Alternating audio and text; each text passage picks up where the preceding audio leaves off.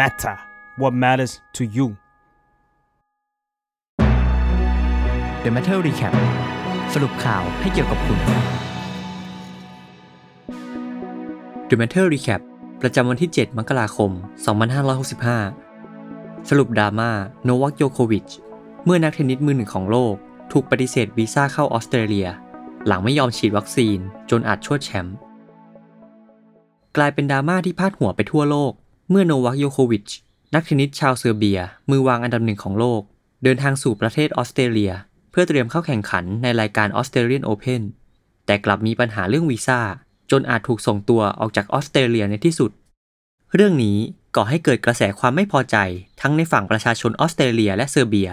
จนเกือบจะกลายเป็นประเด็นระหว่างประเทศเมื่อมีการตอบโต้กันระหว่างสก็อตต์ มอริสันนายกรัฐมนตรีของออสเตรเลียและอเล็กซานดรา วูชิชประธานาธิบดีของเซอร์เบียและยิ่งกลายเป็นประเด็นร้อนเมื่อโยโควิชเองก็ประกาศตัวว่าตนต่อต้านการฉีดวัคซีนขณะที่ก่อนหน้านี้เกือบจะได้เข้าออสเตรเลียเพราะได้รับการยกเว้นที่มีรัฐบาลออสเตรเลียรับรองหากโยโควิชไม่ได้รับการอนุญาตให้เข้าประเทศเป้าหมายในการปกป้องแชมป์ของเขาอาจจะต้องพังทลายลงแต่เรื่องราวทั้งหมดมีที่มาที่ไปจากไหนและกลายเป็นประเด็นระหว่างประเทศได้อย่างไร The Matter สรุปเหตุการณ์มาให้ฟังกันโนวัค โยโควิชนักเทนนิสชาวเซอร์เบียมือวางอันดับหนึ่งของโลกที่ได้แชมป์ Australian Open มา 9 สมัยประกาศเมื่อช่วงต้นสัปดาห์นี้ว่าเตรียมจะมาแข่ง Australian Open ที่จะเริ่มแข่งวันแรกในวันที่ 17 มกราคมนี้โดยเขาเปิดเผยว่าตนได้รับการยกเว้นให้ไม่ต้องฉีดวัคซีนก่อนเข้าประเทศซึ่งแรกเริ่มปฏิกิริยาจากทางฝั่งออสเตรเลียก็เป็นไปในทางลบอยู่แล้วส่วนหนึ่งเพราะโยโควิชเองก็เคยแสดงออกว่าต่อต้านการฉีดวัคซีนด้วยโยโควิชโดยสารเครื่องบินจากดูไบมาถึงออสเตรเลียเมื่อวันที่ 5 มกราคมที่ผ่านมาเวลาประมาณ 5 ทุ่มครึ่งที่ท่าอากาศยานทัลลามารีนกรุงเมลเบิร์นโดยสำหรับการเข้าประเทศแบบได้รับการยกเว้นที่ควรจะคุ้มครองโยโควิชนั้นเทนนิสออสเตรเลียองค์กรที่จัด Australian Open ระบุในตอนแรกว่ามีผู้รับรองแล้วเป็นคณะกรรมการทางการแพทย์อิสระ2ชุดและควรจะช่วยให้นักเทนนิสที่ไม่ได้รับการฉีดวัคซีนมาก่อนสามารถเข้าแข่งขันได้อย่างถูกต้องรวมถึงโยโควิชด้วย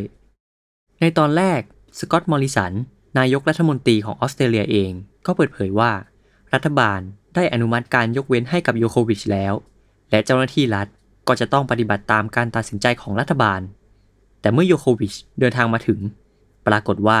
เจ้าหน้าที่ตรวจคนเข้าเมืองไม่ยอมรับการยกเว้นที่ว่านี้และไม่ยอมให้โยโควิชเข้าประเทศโดยระบุว่าโยโควิชมีหลักฐานไม่เพียงพอสำหรับการเข้าประเทศและจำเป็นต้องเดินทางออกจากออสเตรเลียสำนักงานพิทักษ์เขตแดนออสเตรเลียหรือ ABF แถลงว่าผู้ที่เดินทางเข้ามาต้องปฏิบัติตามกฎหมายและข้อกำหนดของเรา ABF ยืนยันได้ว่าโยโควิชไม่มีหลักฐานที่เหมาะสมซึ่งไม่เพียงพอต่อการเดินทางเข้าออสเตรเลียและดังนั้นวีซ่าของเขาจึงต้องถูกยกเลิกโยโควิชเจรจากับเจ้าหน้าที่อยู่กว่า10 ชั่วโมงที่สนามบินเมลเบิร์นโดยเขาถูกกักอยู่ในห้องหนึ่งของสนามบินจนสุดท้ายไม่เป็นผลจึงถูกย้ายโดย ABF ไปที่โรงแรมแห่งหนึ่งที่รองรับคนเข้าเมืองเพื่อรอการตัดสินใจต่อไปก่อนหน้านี้ปฏิกิริยาจากชาวออสเตรเลียต่อการยกเว้นที่ว่านี้ก็ถือว่าไม่พอใจอย่างมากในช่วงปีที่ผ่านมาประชาชนก็วิจารณ์รัฐบาลอยู่แล้วว่าเลือกปฏิบัติระหว่างคนรวยหรือคนมีชื่อเสียงกับคนธรรมดาสำหรับเรื่องนี้มีความเห็นในออสเตรเลียอย่างเช่นดร.สตีเฟน พานิสแพทย์ฉุกเฉินที่มีบทบาทในออสเตรเลียโพสต์ข้อความบน Twitter ว่าเขาไม่สนใจว่าจะเล่นเทนนิสเก่งแค่ไหนแต่ถ้าไม่ยอมฉีดวัคซีนก็ไม่ควรอนุญาตให้เข้ามาขณะที่นักเทนนิสบางคนก็ตั้งข้อสังเกตว่าถ้าไม่ใช่โยโควิชก็คงไม่ได้รับการยกเว้นแต่แรกขณะเดียวกันความเห็นของวงการเทนนิสก็ดูจะแตกเป็น2 ฝั่งบางส่วนตกใจกับเหตุการณ์ที่เกิดขึ้นเช่นพอล แมคนามีอดีตผู้อำนวยการ Australian Open ก็เปิดเผยว่าแปลกใจกับเหตุการณ์ดังกล่าวเพราะมีเพียงโยโควิชที่ถูกยกเลิกวีซ่าขณะที่ราฟาเอล นาดาลได้แสดงความเห็นว่าไม่แปลกที่ชาวออสเตรเลียจะไม่พอใจและโยโควิชก็เป็นคนตัดสินใจด้วยตัวเองจึงต้องยอมรับผลกระทบที่เกิดขึ้นชะตากรรมของโยโควิชถือว่าพลิกจากหน้ามือเป็นหลังมือจากเดิมที่ได้รับสิทธิพิเศษจนถึงตอนนี้หลังจากที่มีกระแสความไม่พอใจนายกมอริสันของออสเตรเลียถึงกับบอกว่าเขาไม่เป็นที่ต้อนรับในออสเตรเลียอีกแล้ว แต่ในขณะเดียวกันไม่ได้เจาะจงจะเล่นงานแค่โยโควิชคนเดียวนายกมอริสันโพสต์บน Twitter ว่ากฎต้องเป็นกฎและไม่มีใครอยู่เหนือกฎ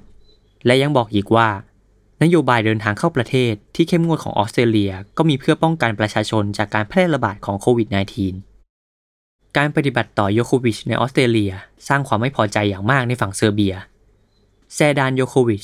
พ่อของโนวัคได้ออกมาเปิดเผยกับสาธารณชนเซอร์เบียว่าโยโควิชได้รับการปฏิบัติด้วยการถูกกักไว้ในห้องหนึ่งของสนามบินพร้อมกับมีตำรวจวางกำลังอยู่แซดานออกแถลงการว่านี่ไม่ใช่แค่การต่อสู้เพื่อโนวัคเท่านั้น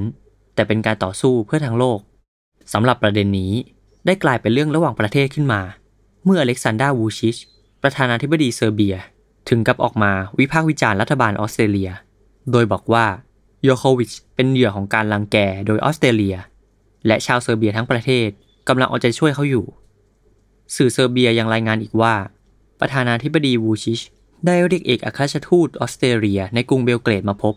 และเรียกร้องให้ปล่อยตัวโยโควิชโดยทันทีเพื่อให้สามารถลงแข่งได้ทางฝั่งนายกมอริสันก็ได้ออกมาปฏิเสธว่าการยกเลิกวีซ่านั้นไม่ได้มีความเกี่ยวข้องใดๆกับความสัมพันธ์ที่ออสเตรเลียมีต่อเซอร์เบียและยังบอกอีกว่าเซอร์เบียนั้นเป็นมิตรที่ดีของออสเตรเลียแต่เรื่องราวทั้งหมดยังไม่จบเพียงเท่านั้นโยโควิชยังไม่ได้เดินทางออกจากออสเตรเลียทีมงานของเขาได้ทำเรื่องอุทธรณ์ในส่วนของการตัดสินใจเรื่องวีซ่าทันทีที่เขาถูกควบคุมตัวไว้โดยหวังจะให้ศาลเป็นผู้ตัดสินในกรณีนี้เพื่อให้โยโควิชสามารถเดินทางเข้าออสเตรเลียเพื่อลงแข่งขันได้ต่อไปนักวิเคราะห์หลายคนก็ได้แสดงความเห็นว่าโยโควิชนั้นตกเป็นเหยื่อของเกมการเมืองในออสเตรเลียเช่นออสมันฟาลูชีบรรณาธิการพอดแคสต์ของชวอตส์มีเดียได้แสดงความเห็นในหนังสือพิมพ์ The Sydney Morning Herald ว่ารัฐบาลต้องการจะเบี่ยงประเด็นออกจากสิ่งที่ควรจะเป็นที่ถกเถียงกันในตอนนี้จริงๆเช่นความสามารถของสาธารณสุขในการรับมือกับโรคระบาดของรัฐบาลขณะที่อีกฝั่งหนึ่งก็มองว่ากรณีของโยโควิชนั้นถือเป็นการซ้ำเติมความล้มเหลวของรัฐบาลออสเตรเลียที่ทำผิดพลาดซ้ำๆในการรับมือกับโควิด -19 ตั้งแต่มาตรการการฉีดวัคซีนที่ไม่มีประสิทธิภาพไปจนถึงการรับมือกับสายพันธุ์โอไมครอนที่กำลังแพร่ระบาดใหม่อย่างรวดเร็วสุดท้ายแล้วโยโควิชจะได้เข้าประเทศออสเตรเลียและได้ลงแข่งหรือไม่หรือเรื่องนี้จะกลายเป็นความบาดหมางระหว่างประเทศจริงๆเราคงต้องติดตามกันต่อไปติดตามรายการ The Matter Recap ได้ในทุกช่องทางของ The Matter Podcast ครับ